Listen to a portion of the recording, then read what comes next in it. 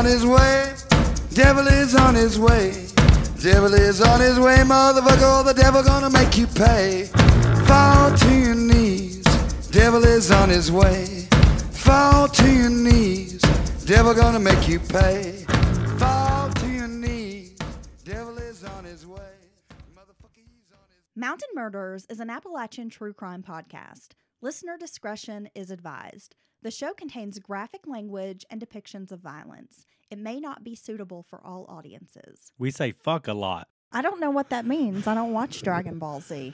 It's when you're just emanating power right now, and you're like, your shoulders are getting all chunky and muscly, and it's scary. You're a Super Saiyan. Can we open with that? Because I'm trying to get you to focus so we can record. Yeah, well, that, and I feel like I've already affected your day. We can talk about how stupid I am. I'm already recording this, so... Are you? Oh, so this is our opening? Yeah. Okay, so there it is. Hey guys, welcome back to Mountain Murders. I'm Heather. And I'm Dylan. Yeah, today Dylan is a douchebag. Oh my gosh. Just kidding. Yeah, so Not really. If you heard all that, then I have postponed our day, and the very thing... Let's be honest. You hijack all of our days. Well, okay, here's what happens is I'm slow to get up sometimes. 98% of the time. To crawl out of our love nest. Dylan would sleep like 16 to 18 hours a day if you allowed him to do so. Oh my gosh, I can't believe that people get a real look at what I'm afraid right now. Because she said, if you don't get a move on, it's gonna rain. I want to go walking, and it's raining now. And we didn't get to go walking yet, so... Yeah, okay, so here's the deal. I get up, I'm up earlier, I do some things in the house, get my shower in, hang out. I tried to wake him up like 3 or 4 different times, like every hour. And, I'm getting up right now, Then it's fucking 12 o'clock, and I finally was like, if you don't get your ass up, I'm leaving. I'm going to go on a walk. I'm going to leave you here. No, I want to go. So then you spring into action. It's funny how you can quickly do that, right? Yeah, because I know you'll leave, and I'll be here for half the day by myself, and you'll be out doing stuff. Yeah, I know. Yeah, because she's not fucking around. So then he's like, oh, well, we have a couple errands to run. And then by the time we're finished with those few errands, of course, it starts raining, and I don't get my afternoon walk in. Yet. But we're going to walk. And this is every day that Dylan is home, and I make plans. Hey, let's go to the lake and go swimming. And then at like 4 o'clock, he's ready to go. Yeah. Oh, God, there comes the afternoon thunderstorms. Didn't see that coming. Well, if you didn't sleep all damn day. Okay, so now to take our minds off of what Dylan may or may not have done. I feel like James McAvoy in that movie Split. Oh, okay. When he turns into the beast? Yeah. That's how you make me feel. That's what I was talking about earlier. When you turn into a Super Saiyan, you're like evolving, and your power is... I don't know anything about... What was it called? Dragon Ball Z? Yeah. Yeah, I don't know anything about that. Well, you watch an episode, and you'll be like, that's how I feel. Well, I'm a grown-up, so no. Okay. Well, that's adult animation. So moving along, here we are. Animation. I hate anime. Here we are in the Mountain Murder studio, feeling great, feeling wonderful. I feel well rested, honestly. I bet you do. Yeah. You should. Yes. You slept like 18 hours in like 24 hours, so you should feel great. And the research beast, known as Heather Hyatt Packer, has been digging through a lot of stories and... Hey, don't give them my real name. I'm wanted, okay? Oh, shit. I have outstanding warrants in some other states. Oh, is that true? Yeah. Oh, my God. So, okay. The things you learn when you're podcasting. Maybe you should have asked me that, but you never asked me that before we got married. Well, I didn't feel it was necessary, but now that I think about it, I probably should have. You should have. Made sure that he hadn't done any violent crimes in other jurisdictions. Well, you never really asked me what I did in my 20s. Well, I think what happens in your 20s should stay in your 20s. So, it's kind of like Vegas. Okay. Yeah, so what do you want to talk about? I want to give a shout out to Lauren. She topped out at our highest level this week on Patreon. So thank you, Lauren. This episode is dedicated to you. Yes, thank you, Lauren. For your awesome support. Join us on Patreon. We release new content every week. We have rearranged our Patreon tiers So the level of support, I mean, you can do a very small amount or top out at our highest amount, but you're going to get all this extra content. We just dropped part 1 of a 2-part series on Appalachian mobsters and organized crime, which is pretty interesting. Yes, and I try to do my part and read some of it, so our patrons have to suffer through that. I'm trying to get better. People don't know what he's talking about. Well, yeah, sometimes on Patreon, she lets me lead an episode, I research it, and then I try to deliver it to the people, and I am not Heather. That's all I can say about it. Okay, well, we dropped episode 91 earlier this week. It was our collaboration with Dreadfully Curious, so go check that out. We also got a Wild Hair decided to drop episode 92 on Mamie Thurman, so if you haven't listened to those, make sure you get those downloaded and check them out. Yeah, so what do you have for us today? Oh, man, we have a doozy of a case today, and we're going to spend some time going through the background details of this crime because I think it's so relevant to the crime itself. Yeah, I think you're right. I think it's very important. You always do a good job of the backstories of, the people and such, but I think in this case it is very important to get get the whole picture in your head of, before you get to the crime. Well, in episode 90, the Bader family killing, we talked about a terrible divorce situation. And I think we all know people, or maybe you've been unfortunate enough to have experienced it personally. But I think we all know people who have gone through a really terrible divorce situation or a bad breakup, and they have extremely contentious custody battles. Oh, my God. I personally went through a rather bad one myself. And so I could only imagine, I can imagine exactly how emotionally distraught you get. It's such a big deal. And then, arguing with your ex, and then you got the kids are involved. It's an emotional mess. It really is hard on the entire family. It really is. And I think once we get into discussing this story, at least for me personally, I noted many traits of our main character in this story. She's essentially a sociopath. And I've noticed that in a lot of the bad breakups, bad custody situations that I've witnessed with friends and family, that kind of thing, that the antagonist in those situations, the parent who's fighting the hardest and being the most difficult, tend to have some of the same traits. Yeah, I think you could definitely pinpoint when just the amateurs like we are, but when some of these traits to look for and what that means, there's definitely, I think, every time some kind of personality disorder or maybe a full-blown sociopath like this case. I think you're dead on with this. Well, I did some diving into some reasons that sociopaths fight for child custody, and this is what I discovered in my research. One is that he or she sometimes is enraged by the thought that you, and we're going to use a second person here, that you or the court could take away his or her possessions, which they think of as you and the children. So they just want full control over everything in their in their environment. Yeah, they almost don't even see the children as people. They see them as an extension of themselves rather than individual people. And so they feel like they have ownership over those kids because it's an extension of me. So I control it. I own it. Okay. And tragically, if you're on the receiving end of this, there's not a whole lot you can do about what he or she feels or doesn't feel concerning you and the children. I mean, you have to be able to protect your future, their future, but you're going to have to accept a sad truth that this person is probably unfixable. They're probably broken. There's not much that you're going to be able to do, so you just have to ride it out.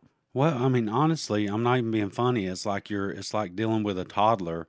When you see people trying to reason with toddlers before they actually have reasoning skills, before the age of 5 to 7, when they actually get it, I mean, you can't do it. You cannot reason with an unreasonable person who, for whatever reason, refuses to, just try to work things out. It's impossible. And the second reason that sociopaths often fight for custody is that he or she is constantly and intolerably bored.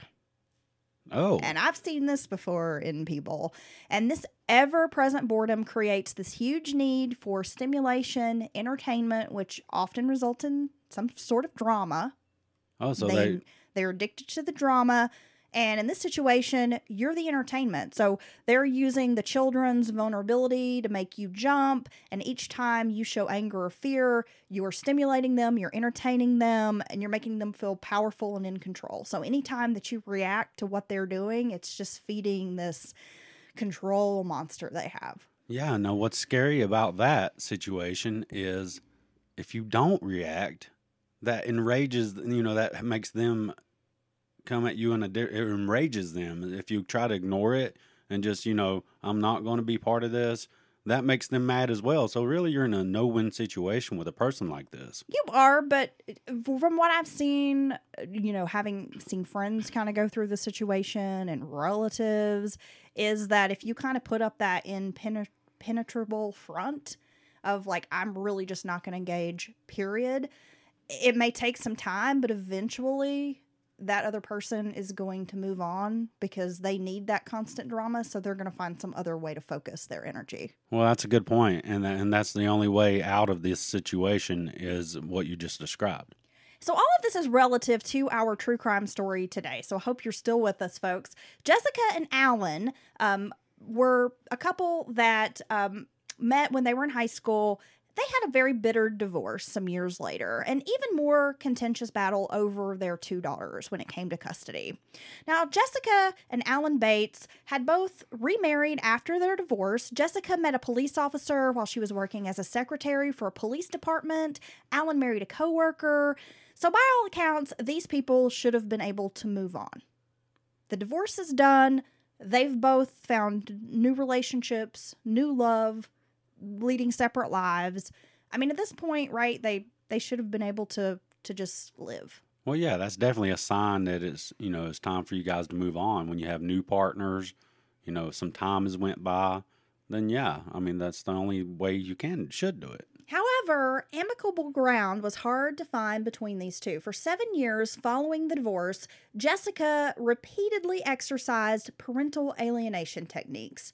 Anything to deny Alan's relationship with his girls, from moving residences frequently to changing her phone number every couple of months, anything she could do to cut off contact between Alan and his daughters. Yeah, and all she's doing is harming the children with that, but some people just can't seem to help themselves. Finally, when Alan had enough, he flew to Birmingham, Alabama from Maryland, where he was living, and this is in February of 2002, to hammer out a new custody agreement in front of a lawyer. And this was the beginning of the end. Alan Bates was born January 22nd, 1972, and he had what most of us would describe as a wholesome childhood. He grew up with 2 brothers, loving parents, and was raised in church. Those who knew Alan growing up said he was handsome, outgoing, and popular. He was active in performing arts and band during his high school career, and he was on a path to college. He dreamed of working behind the scenes in the theater world. Now, the summer before his senior year of high school, he attended Shades Valley High. He met a girl named Jessica Callis, and Jessica didn't attend Alan's high school. Like, she went to a different high school in the county. And Jessica and Alan couldn't have been more opposite. But they say opposites attract, right, Dylan? That's what Paula Abdul and that cartoon cat said. I mean, we couldn't be any more opposite. Oh, I don't. Oh, okay. Like I get up and get motivated and you don't. Yeah, you're attracted to me like a magnet. Oh, God. Well, Jessica didn't have a great home life. Her parents were divorced, and her father was incredibly abusive by most reports, specifically toward Jessica's mother, his ex-wife. And her dad used the kids as a pawn against his ex. Jessica grew up being in the middle of serious dysfunction. Oh, well, These games between mom and dad. Yes, could be a learned behavior. And as a teenager, she lashed out. She was rebellious, very promiscuous teenager, often joking that the last 4 digits of her phone number spelled boys. She used her sexuality for manipulation, and she was also a heavy drug user. She told a counselor that she'd used LSD somewhere between 500 and 600 times as a teenager. And I don't know anything about LSD, but that seems like a fucking lot. That does seem like a lot, especially in, a short amount of time.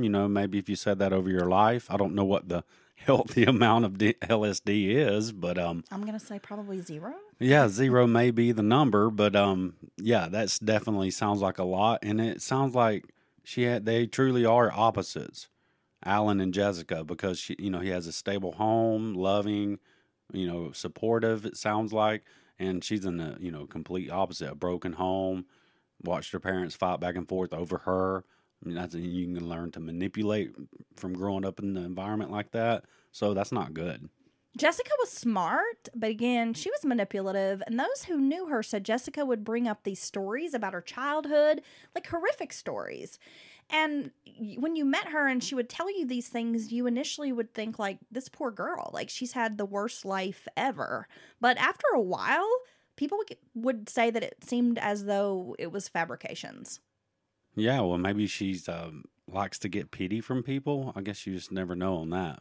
Well, it sounds like she did go through some stuff, but even if you went through the stuff, to constantly bring it up and relive it and want to tell everybody, even people you barely know about it, that says something about your character. And she did the same with Alan, and he felt sorry for her because this was unlike anything that he had ever experienced. Jessica didn't run with the popular kids and typically turned her nose up at their kind, but when she met Alan, this changed. Jessica saw in Alan everything she wasn't. Alan was interested in kind of having this short-term fling with Jessica. It was the summer before his senior year. He was going to have a lot of plans, for the upcoming year. He was graduating. It was his last year of high school. There were all these things that he wanted to do before going to college, so he wasn't really interested in having any kind of long-term relationship with her. And the couple had sex a few times, but again, he wasn't really pursuing Jessica as a girlfriend beyond the summer, but Jessica's plans were much different. Well, yeah, I mean, he's young. I think that's what youth is for, trying different things, meeting new people, kind of keeping yourself more, open to possibilities and spontaneity, which is something that kind of goes away as you get older. So, yeah, I think he was just living his life best way he could. And by the time the pair had started high school again, Jessica transferred to Shades Valley, and she immediately became pregnant. Well, there you go. That's a complication off the bat. Alan, hoping to do the right thing, decided he should marry Jessica and raise the baby in a good home. Now, he had been class president for 3 years, but much to everyone's dismay, he didn't run for class president in his senior year. Yeah, so it's already changing his plans, his goals, which is, I mean, that's what happens. Jessica wanted to keep the baby despite having had multiple abortions as a teenager. She reportedly had 5 abortions before this baby, and for whatever reason was insistent she was keeping this one.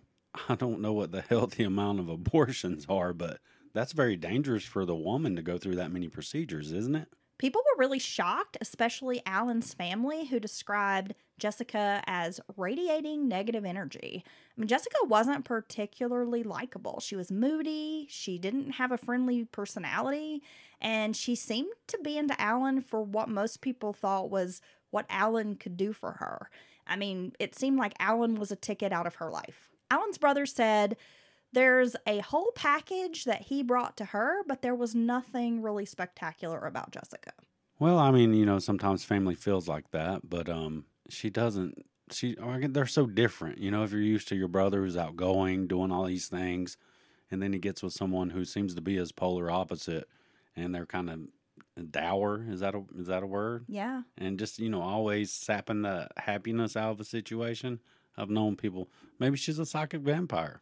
Oh, she's something.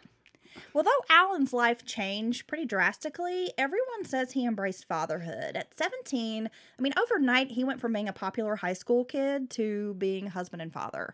And immediately, Jessica began using the baby as a control mechanism. She had fights with her mother and stepfather, withholding the baby as a way to be in charge. And while they lived with Alan's family during the baby's first months, it just all started to unravel. Upon graduation from high school, Alan attended the University of Montevallo, which is about 35 miles south of Birmingham. Jessica was thrilled to be living in their own place and being able to get Alan away from his family. People who knew the couple stated repeatedly that Jessica didn't like Alan being close with anyone but her. Well, yeah, that sounds like an abusive relationship. He worked odd jobs, construction, whatever, to make ends meet. Alan's father had helped the young couple buy a house, and it wasn't anything fancy. It was definitely like a little tiny fixer-upper house, but it was his contribution to help while Alan was in college that, his daughter-in-law and this baby would have a comfortable place to live. And while Alan still wanted to pursue music and get back into playing in a gospel band, Jessica argued about groupies and women. I mean, her insecurities were bubbling. She accused Alan of cheating. He wasn't allowed to have any female friends, and she would fly into rages. I mean, it became chronic paranoia. Yeah, the gospel band circuit, there's so many books and movies been written about how wild and crazy that is, right? You'd be surprised. Sex, drugs, and God. Let's go ahead and pause right now, Dylan, for a quick message from our sponsors. You can go from I should start a podcast to actually starting a podcast with Spreaker. Spreaker's tools allow you to record, manage, distribute, and monetize any podcast idea, whether it's about your business or even your cat. And as your podcast grows, Spreaker helps you manage your success and even monetize it. That means all you need to get started is a microphone and a really good idea. Learn more and get 30% off at Spreaker.com/get started. That's SPREAKER.com/get started. There was one instance where Jessica showed up with the baby on campus during a theatrical production, and she accused Alan of outlandish sexual stuff with the women in the theater program. Well, that's got to be embarrassing, very embarrassing for Alan. And for anyone who knows what it's like to be a theater student or be in a theater program, you're in class all day doing, normal classwork for that program. But then if you have productions, you're there in the evenings, the technical side of it, you've got the actors, run-throughs, all of these things happening. So a theater is a really busy major. It's not the kind of thing where you just go to class, maybe have a little homework, and then you have free time. I mean, when you're involved in theater, it's really like your life. You live and breathe it. Well, yeah, it sounds like there's a lot to do. Sounds kind of like a labor of love. You can't fake your way through it. It's hands-on, a lot of extra things to do behind the scenes, a lot of preparation. So, yeah, that makes sense. And Alan was gone quite a bit, but, he's really trying to balance school, being involved in these productions in the evenings, and then also working, 2, sometimes 3 jobs. And people who knew Alan said he literally never slept. He would take a 20-minute nap once a day. He just worked his ass off. And Jessica just didn't like it. I mean, he was gone all the time, so she automatically assumed he was out, doing something terrible. And this really embarrassed Alan when she showed up with the baby, caused this huge scene. And by 1992, Jessica had given birth to their second child. Those who knew Jessica said she'd really settled into being a stay-at-home mom. And though she was a good mother, people said she did have a tendency to just kind of sit around watching soap operas and such while Alan was working his ass off. And now this could be completely misogynistic because we all know that mom work and housework is hard work. But it does seem to be a little bit more than just that. Yeah, so it is hard work, and it's a 24-hour-a-day job. You never get a day off. But I guess there's also different levels of keeping a house and the children up. We've all seen different types of people. Some people, it's the house is meticulous. Children, there are all kinds of activities. They're going to parks, doing everything they can to keep the children entertained. And then you got the kind of person who does the bare minimum to get through the day. So it sounds like she may be one of those people. Jessica put off getting her GED, and she wasn't really making any headway for her own future.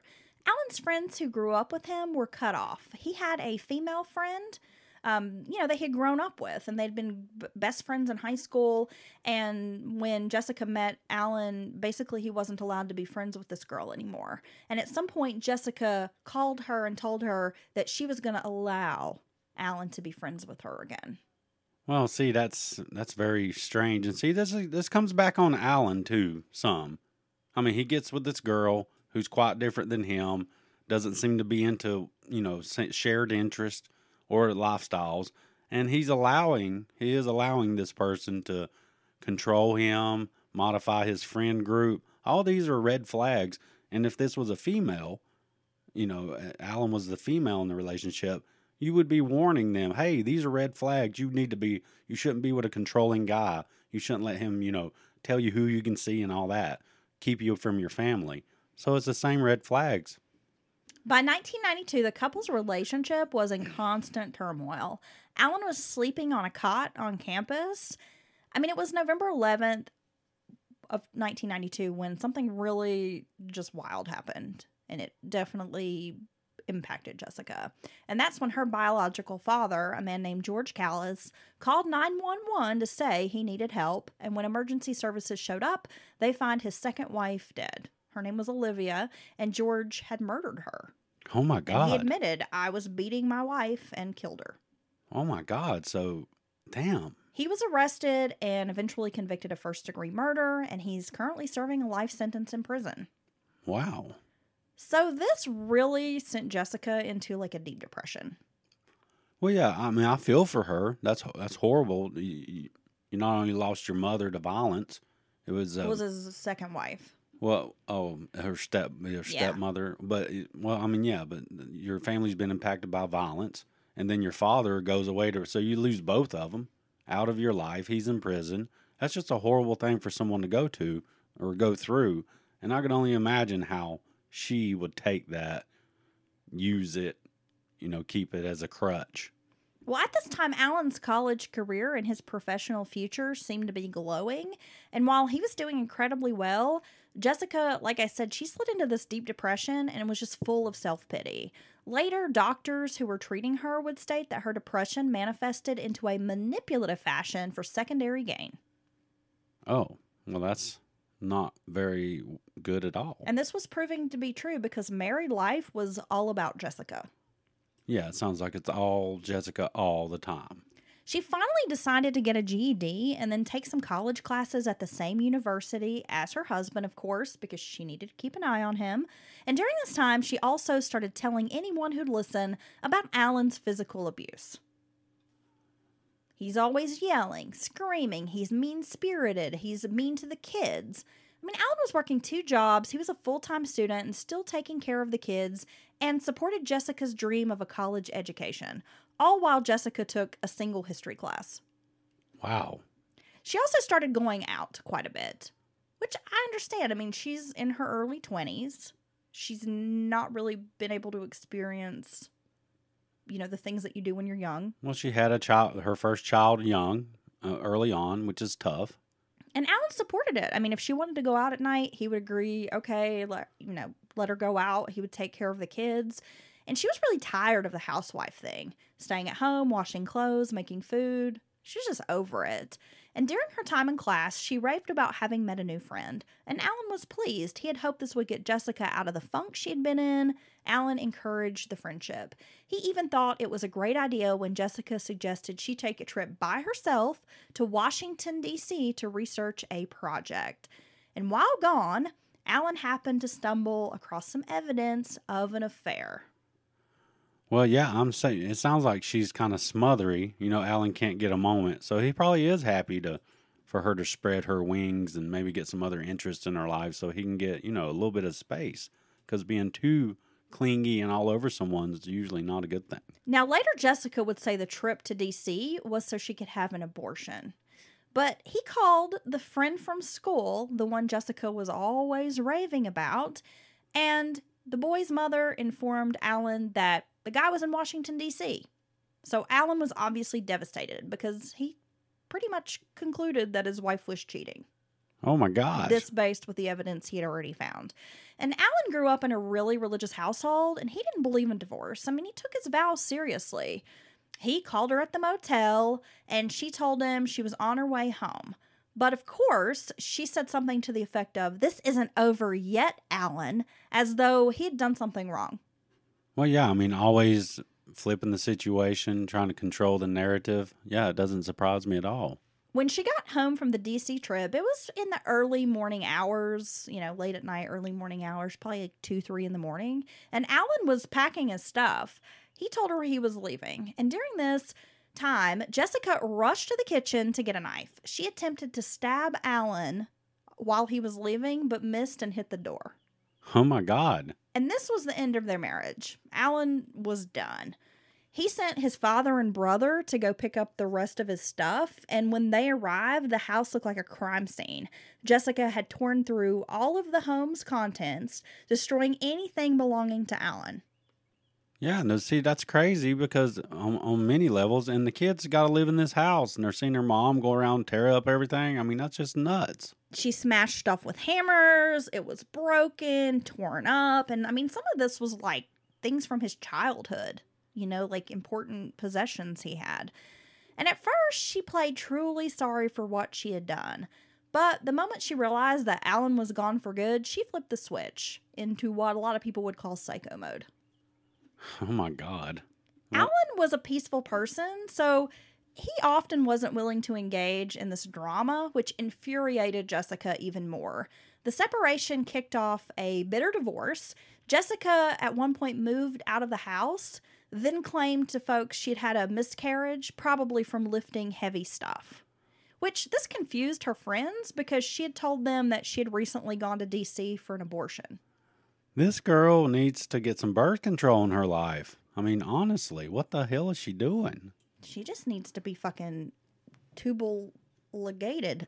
Yeah, let's go ahead and clip this off before you overpopulate the world. Oh my God. She's a good candidate for sterilization. But from the moment Alan left in 1994, Jessica's mission was to make his life as miserable as possible.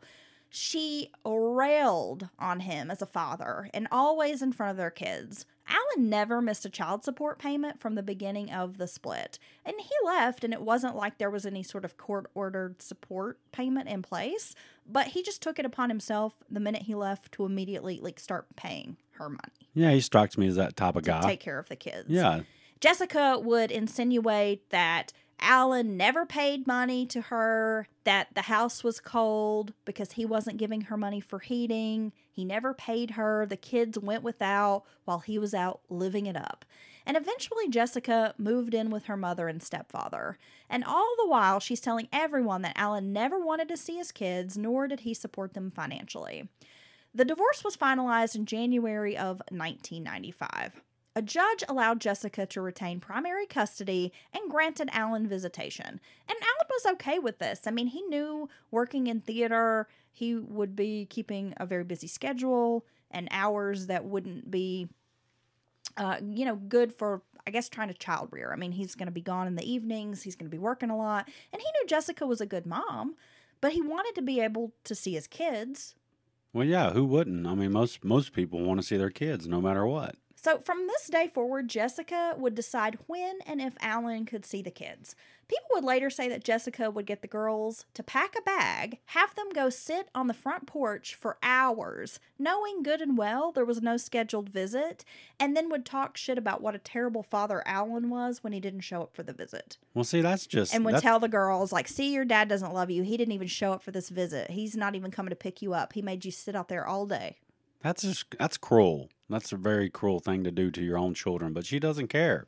And I think sometimes when you have a split and you have been a stay-at-home parent, man or woman, sometimes the stay-at-home parent doesn't register that, hey, things are different now.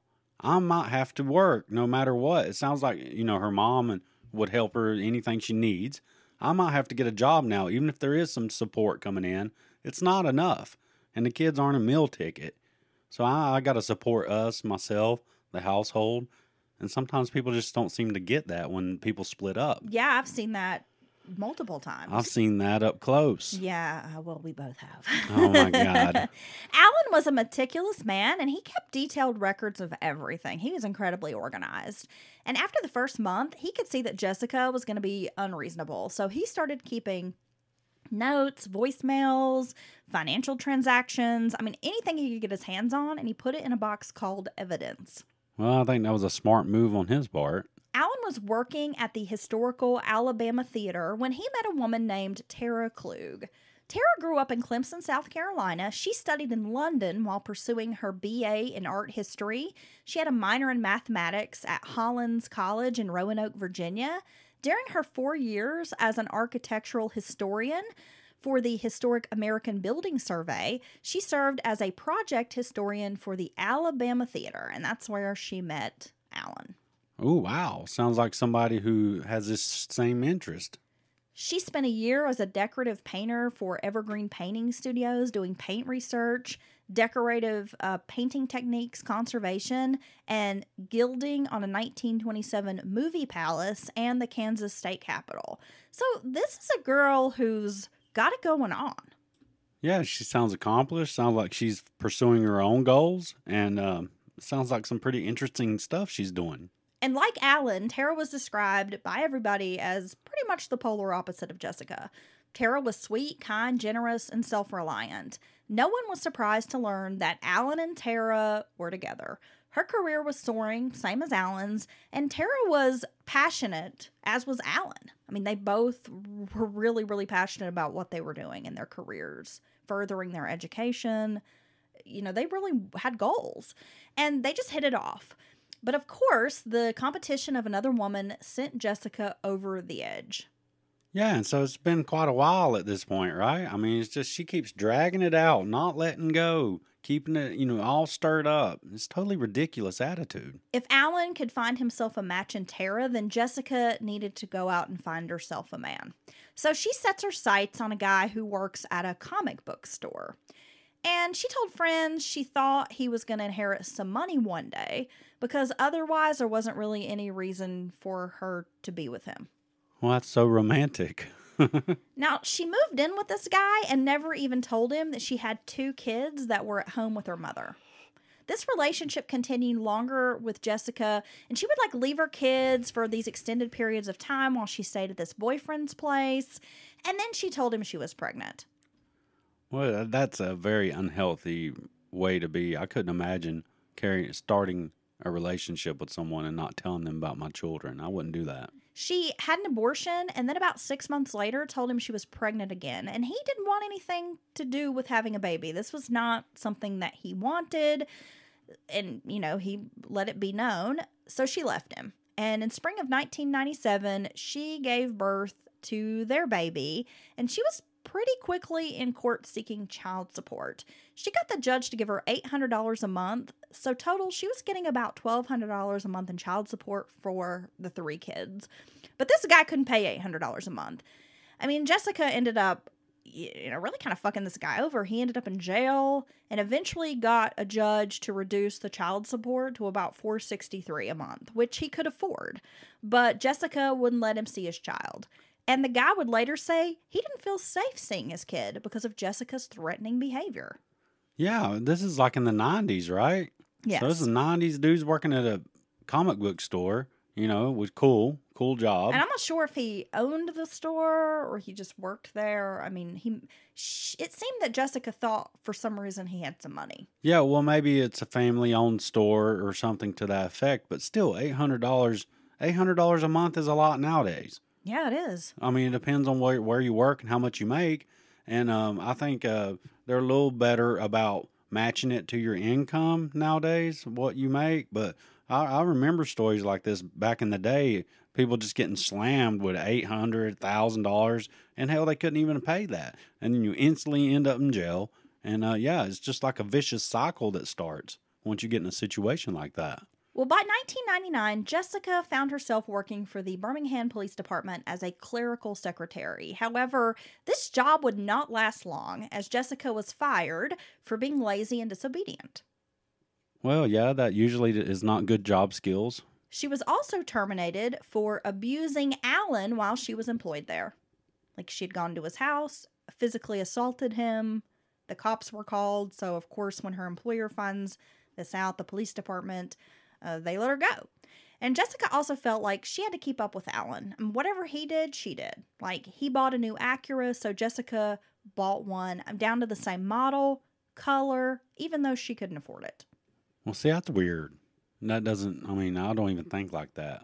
But obviously she had to try to one-up him.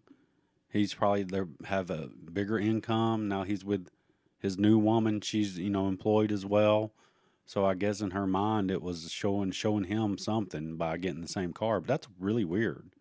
Then Jessica met an officer named Jeff McCord, and pretty quickly the pair was moving in together. Jessica liked that Jeff was a cop. It made her feel safe and superior in some way. The custody situation was worsening. Not only did Jessica not allow Alan to see or speak to the kids, but she had essentially turned them against Alan. In 2000, Alan hired an attorney and began pursuing visitation with them. Jessica continued violating the orders. She would fail to show up for court, it was just dragging on. And by this time, a judge was getting annoyed and issued a contempt charge that if she violated the order one more time, she'd have to serve 10 days in jail. So, yeah, she's doing anything possible to keep the ball in her court in a way, I guess, right? Tara and Alan were scheduled to be married in June of 2000, and Alan was really excited to see his kids.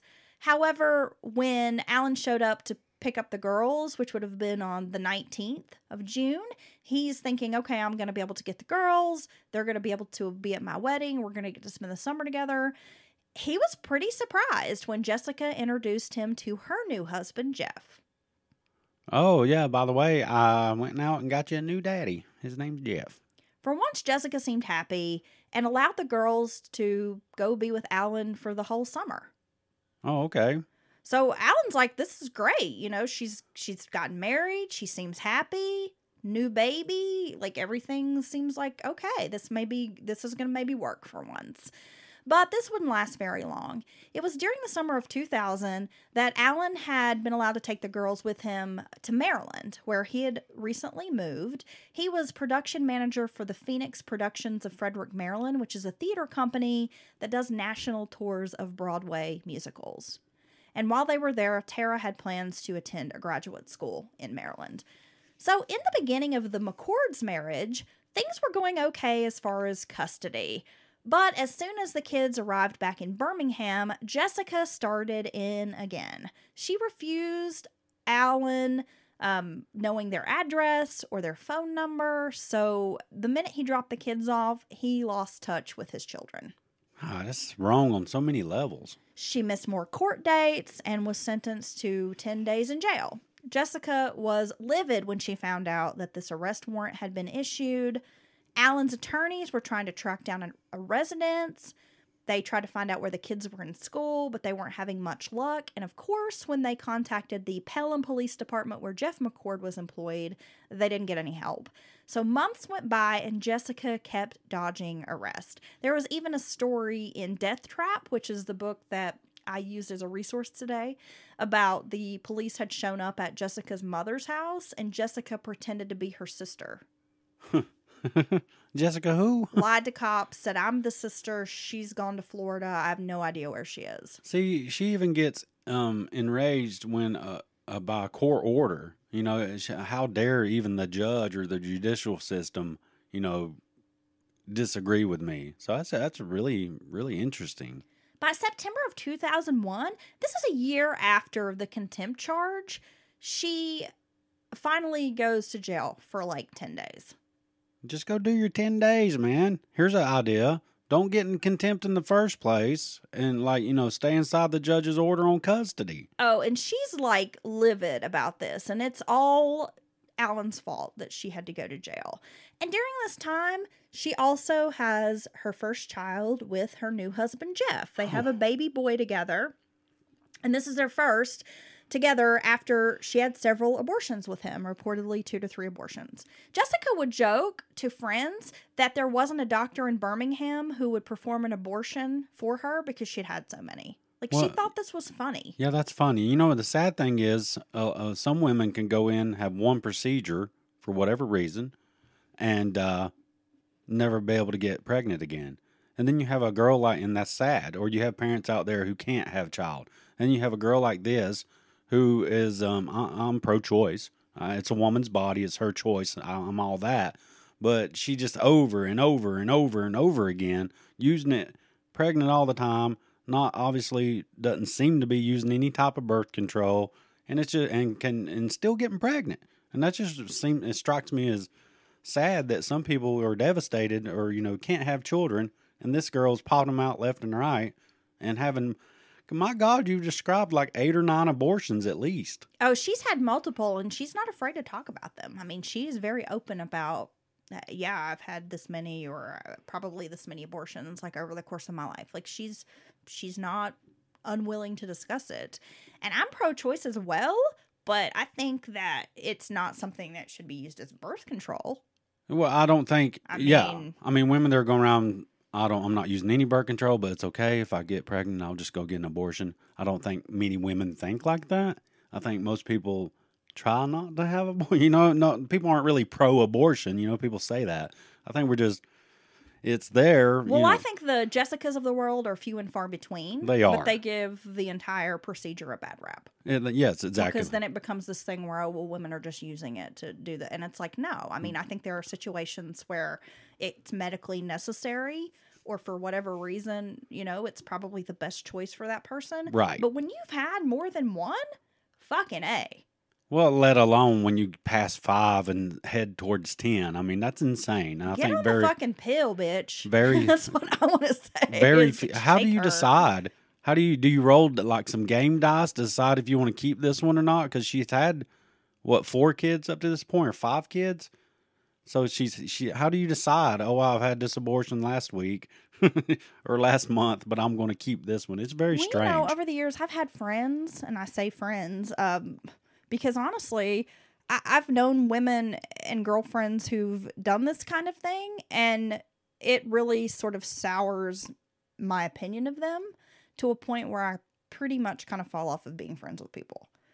Because I'm like, if you're like picking and choosing, like, oh, well, I can't have this baby, but this guy has a little money, so I'll get knocked up by him because I know he's got some money. I mean, I've known women like that, and it infuriates me. Well, that's not a good mindset for any child. And I just feel like this is anything. Jessica. I mean, she's a train wreck. It's clear to friends that she's really only with Jeff out of necessity. She's a mother of 4, no career, nothing to fall back on. I mean, she's just kind of needs to be with somebody that's going to pay the bills. Yeah, and she doesn't seem to have that go-getter grit that it's going to take, because it would be very hard to work, have a household with 4 children. If you have family help for childcare, it'd be the only way you could pull it off. Nobody can hardly afford childcare. 3 or 4 kids, that would be $1,000 plus a month probably. Which is insane.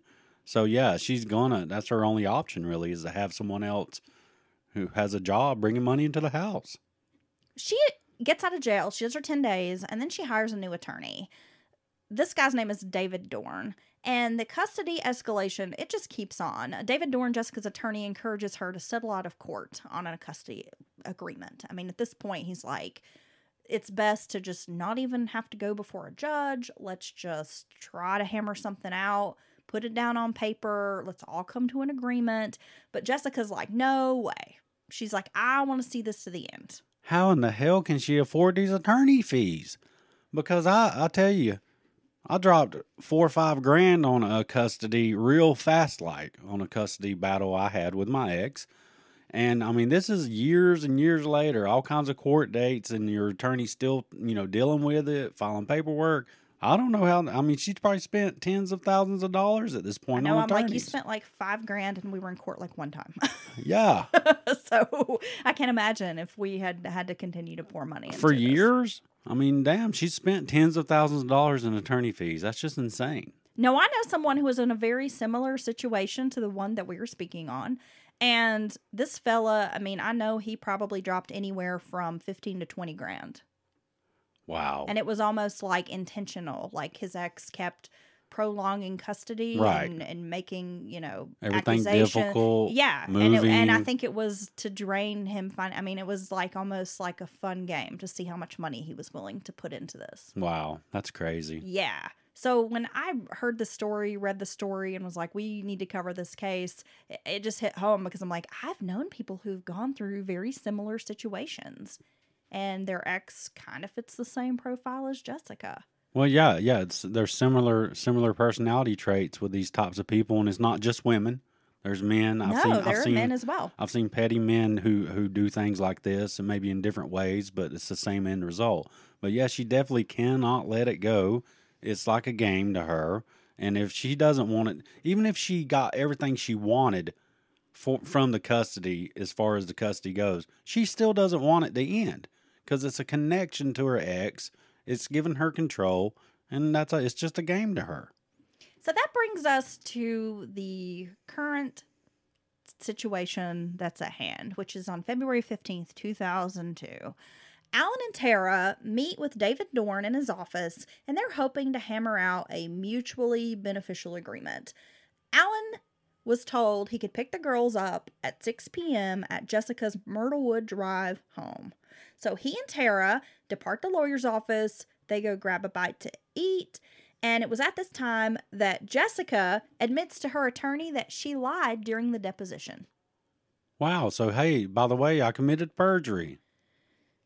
There had been during this meeting, Alan had brought up a time when he'd gone to pick the girls up and Jessica had sent them to Florida to her sister's house so that Alan couldn't get them.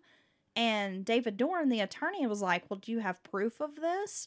And kind of looked at Alan like, really? You're going to come in here and make this allegation? You don't have any proof to back it up, kind of thing? Right. So he is immediately like, okay, this guy.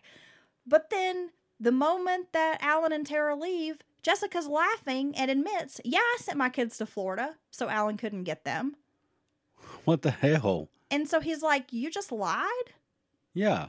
Yeah, if she was On deposed record? and she said, no, I didn't do that, that's the same thing as doing it on the witness stand. So David Dorn is perturbed by this. And it was even noted by court recorder, like who was there at this meeting. And he realized Jessica was intentionally alienating Alan from the kids. Yeah, because he just came on board. You know, he wasn't her old lawyer who'd been through and seen her. Because I'm sure no matter, lawyers, it's your lawyer. They speak for you.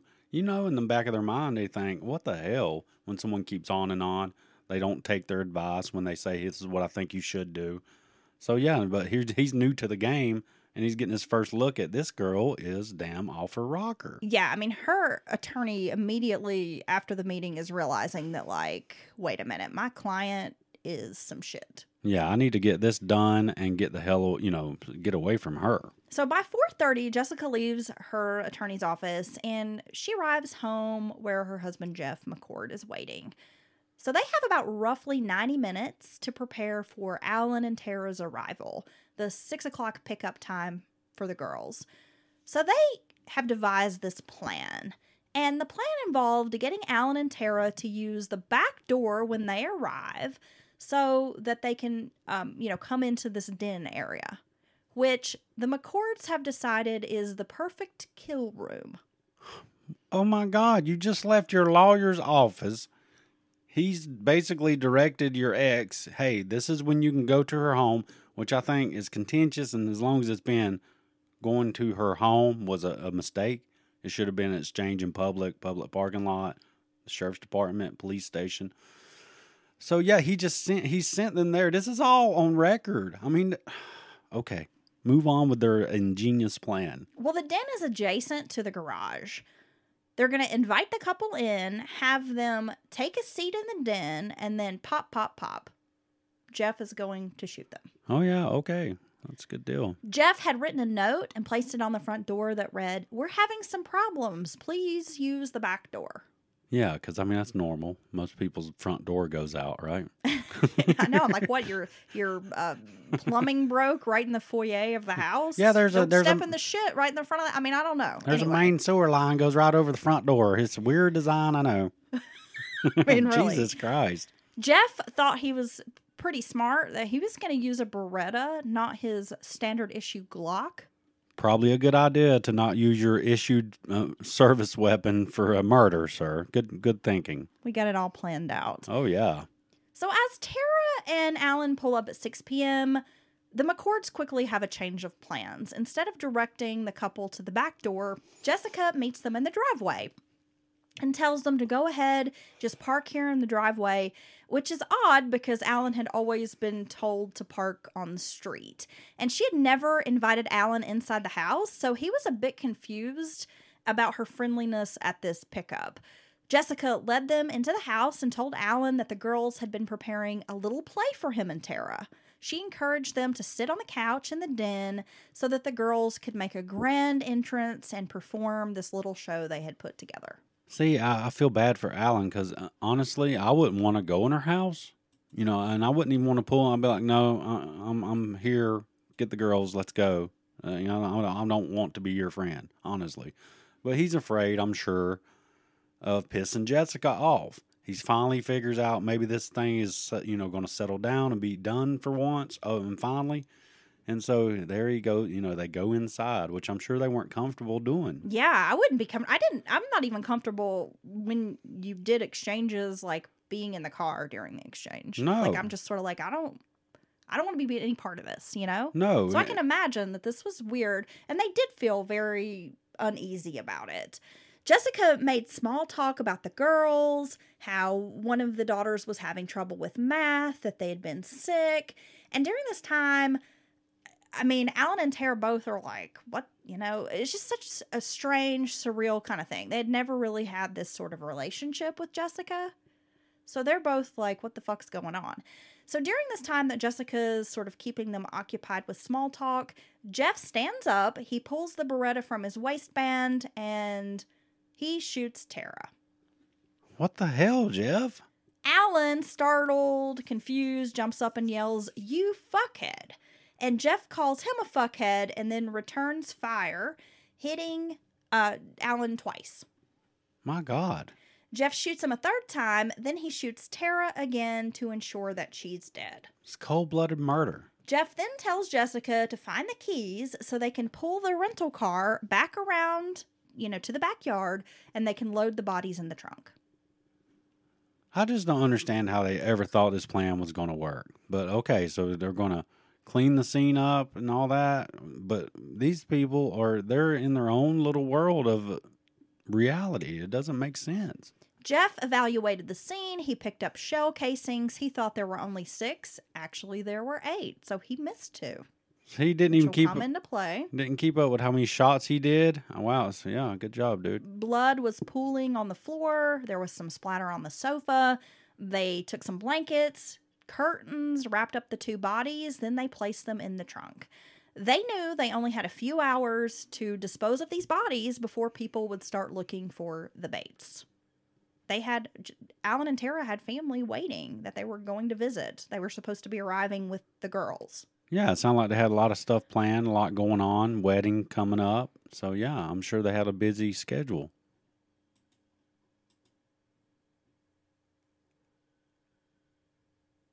Jessica made a call to Alan's cell phone saying, "The girls and I are waiting on you. Where are you?" Oh, how clever. The couple decided to dispose of the bodies first, then return to the house and clean up the crime scene. Now, remember, Alan had a rental car. He had flown in from Maryland, and he and Tara had rented a car. So Jeff chose to drive the rental car. Jessica was going to follow behind in the family van. Jessica and Jeff took the dead couple's cell phones and attempted to make it look like the pair had been using their phones. Jessica was even calling like auto body shops, mechanics, towing companies, trying to set the stage that this rental car had torn up and that they were having some kind of car trouble. Oh, yeah. Wow. She's a damn mastermind. Jessica and Jeff stop off to buy some movie tickets. Then they place a call to Jessica's mother setting up their alibi. So the kids were already at her mother's house, which she had told the attorney and Alan that the kids were going to be at her house. Right, so they had them over there so they could kill them. My God. So she asked her parents if they would continue watching the kids so she and Jeff could catch a movie because Alan never showed up. So, of course, her parents are like, yeah, the kids can stay here. Now, she's already left Alan a voicemail claiming that she has the kids with her. So, I mean, she's caught in a lie right there. So about 25 miles from Georgia, they stop at a Subway restaurant and use Alan's credit card to pay for the meal. And then they cut up the card. Jessica made several more phone calls from Alan's cell, trying to set the stage that they're still alive. They're eating, they're using the phone. And finally, around 2 a.m., they pull off of I-20 in a town called Rutledge, Georgia. The couple scrubs down the car interior. Then they douse it in lighter fluid. They open the trunk, cover the 2 bodies as well. And this is on Hawkins Academy Road. It took them several tries to get the car to light, but finally Jessica manages to get the car to light up. Yeah, I think that's a lot harder than people realize, to set a car on a real fire that's going to burn it up. Well, later Jeff McCord will laugh about how difficult it was and that it was like something in a comedy movie trying to get this car to catch fire. And he's like laughing about it. Yeah, it's real funny trying to burn up a car with 2 dead bodies of the people you just murdered, cold blood. Yeah, it's hilarious, dude. So once they light the car on fire, the couple drove back to their home in Alabama, and they were first in line at Home Depot to buy a few cleanup items, including some type of like box cutter type of tool that they were planning to remove the carpet from the den with. And they go back home, begin cleaning up this murder scene. So this was February 16th, 2002. This is the Saturday after the murder. Authorities discover the bodies of Tara and Allen in this wooded area in the community of Rutledge. The Bateses had rented the car in Alabama, in Birmingham. They were scheduled to attend this child custody hearing, and then they went missing, according to news reports. But immediately, people who knew Jessica and Allen suspected Jessica's guilt. Who wouldn't? I mean, who wouldn't? Anybody that knows anything about this situation, it's been going on, 7 years? It's going on for years. She's unstable, seemingly unstable, irrational, hates him, tell anybody that she knows that she does hate him. A woman who had been Jessica's best friend through high school and into their 20s, and I mean, they were still friendly, maybe not as close as they had been, immediately called police and said, I need to speak to a detective. Because she knows her friend has been talking about this for years. So quickly, the police investigators are all over Jessica and Jeff. And by February 22nd, so not even a week later, the state was ready to bring capital murder charges against the two. So up until this point, they had been pretty tight-lipped, not offering up any information to investigators. And though Jessica was behind bars awaiting trial after her arrest, she refused to play ball, stating she was innocent and she wanted her day in court. Oh, yeah, of course she wants to make a big scene. I want a big spectacle. I want to be at the center of it. The DA's office really kind of targeted Jeff. They were hoping that maybe if they leaned on him, it might force him, and being a former cop, to make a deal of some kind. But Jessica, nope. She was not going to play ball. She was pregnant again. Oh, my God. And due in September, she wrote a 10-page letter to the judge demanding that she be released on bond for the birth of her child. This letter is insane. I've got abortions to get. She is blaming everyone in this 10-page manifesto about her situation. The judge read it and denied the bond, but this wouldn't be the first letter. She wrote several more, and she even got her relatives in on this like a letter writing campaign to the judge demanding that she get bond, that she get a speedy trial. See, that's another thing you see with people that are like this sometimes, and I think it helps them become like this. Their family's still supporting them in ways when it's obvious that that person is the problem. And I know it's your family member, and it's tough sometimes, but I'm different. Tough love. I grew up in a different way. Just because you're my family or whatever doesn't mean you get to be crazy and treat people all, like shit. You don't get to be shitty to me. There's consequences to your action. And I think these people it would benefit them if their family would say, hey, shake them by the shoulder and say, what the hell are you doing? But no, they're going to write letters to a judge too when they had to know that she likely is the one who did this. Same for me. I mean, I grew up, I do not have people in my life who are going to enable me. No. My parents are definitely the ones that would be like, you fucked up. See ya. Yeah, you made your bed, lie in it. Yeah, I mean, they're like, my mom's favorite thing when I was growing up was always take your medicine. If you do something, you got to face the music. It's better to face it head on and... Well, that's true. Take your medicine and it'll be over soon. That was like her advice. And so, yeah, Jessica's family, I mean, we'll get into that, but they continue to enable her throughout the trial and even once she's done with all that. Oh, my God. So it's a year later, February of 2003, that Jessica's trial begins. Now, a key witness for the prosecutors was Frank Head, who was Allen's longtime attorney, and he had been dealing with this custody case for years. And he told the jurors that the motive was in all the paperwork, from Jessica's refusal to come to an agreement, denying Allen visits, these constant games she played. Those were the reasons why she'd killed Allen and Tara. Frank had pointed out the inconsistencies in Jessica's stories, how often she lied, even when she was being disposed for court, and that no one could actually believe anything she said. Even the girl's dance teacher, who didn't have a dog in the fight, testified about Jessica's animosity toward Allen and how Jessica had told her that if Allen ever tried to get the girls, he'd regret it. There you go, telling people they barely know all their secrets, all their business. Each state witness painted a picture of Jessica as a woman who believed she didn't have to play by the rules. And another bit of bad news for Jessica. She thought she was being really slick using Alan and Tara's cell phones to make calls, but she didn't realize that the cell phone towers ping and record every time they're used. So the towers basically gave investigators a map of the arrival at Jessica's, the murder, to dumping the body on Hawkins Academy Road. Well, yeah, all she did was leave a digital footprint or fingerprint of the. I mean, I bet you could look on a map and it's got the lines, the little wiggly lines all the way around the whole trip. Yeah, it really does. But Jessica, being the kind of woman who always had to have the last word, decided she wanted to take the stand in her defense. Her entire testimony was painting Alan as the bad guy, making up excuses on how everything was Alan's fault. It was his fault she had missed custody hearings. It was his fault that the custody never got worked out. And despite mountains of documentation contradicting her testimony, Jessica just had an excuse or answer to every question.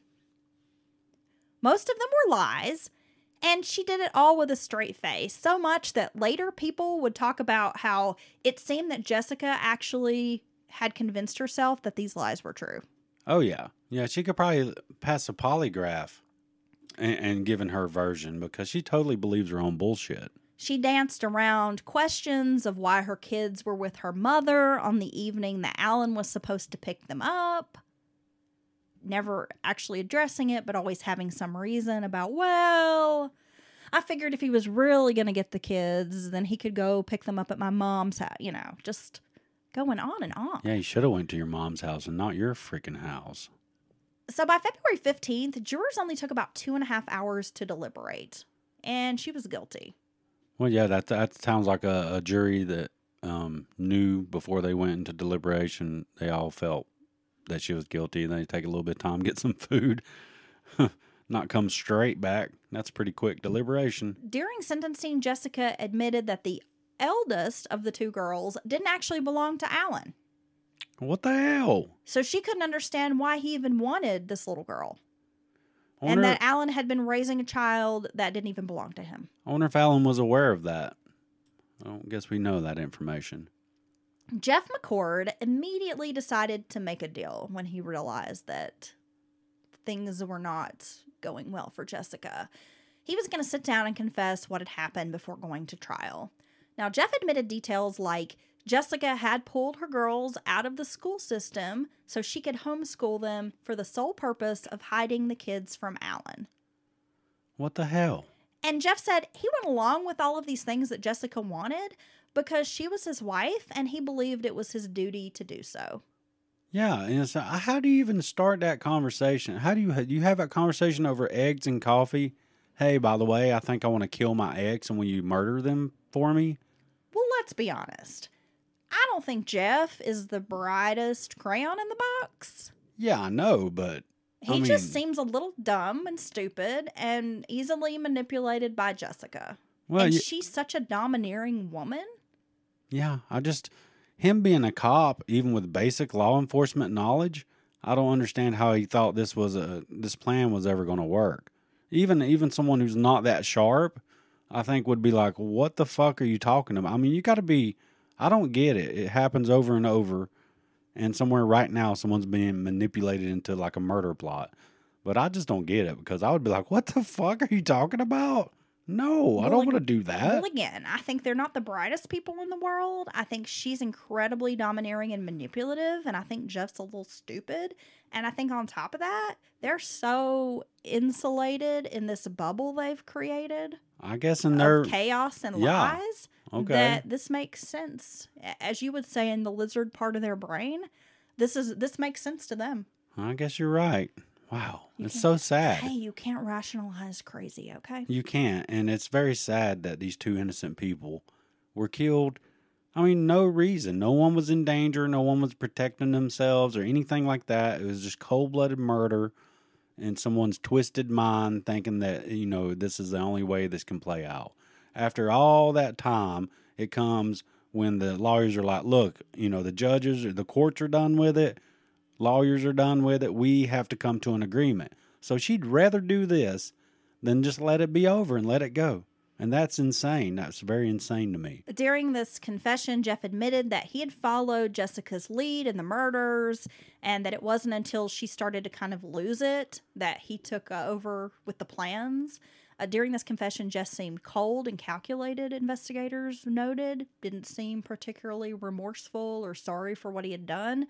Shortly before Jeff pleaded guilty in April of 2003, Jessica was sentenced to life in prison without the possibility of parole. And Jessica knew that Jeff had cut himself a deal and, of course, turned on him. Yeah. Jeff McCord, the gunman in the murders of Alan and Tara Bates, was also found guilty, and he received life in prison but will be eligible for parole after serving only 25 years. He was denied parole in 2017, and his next hearing is scheduled for 2022.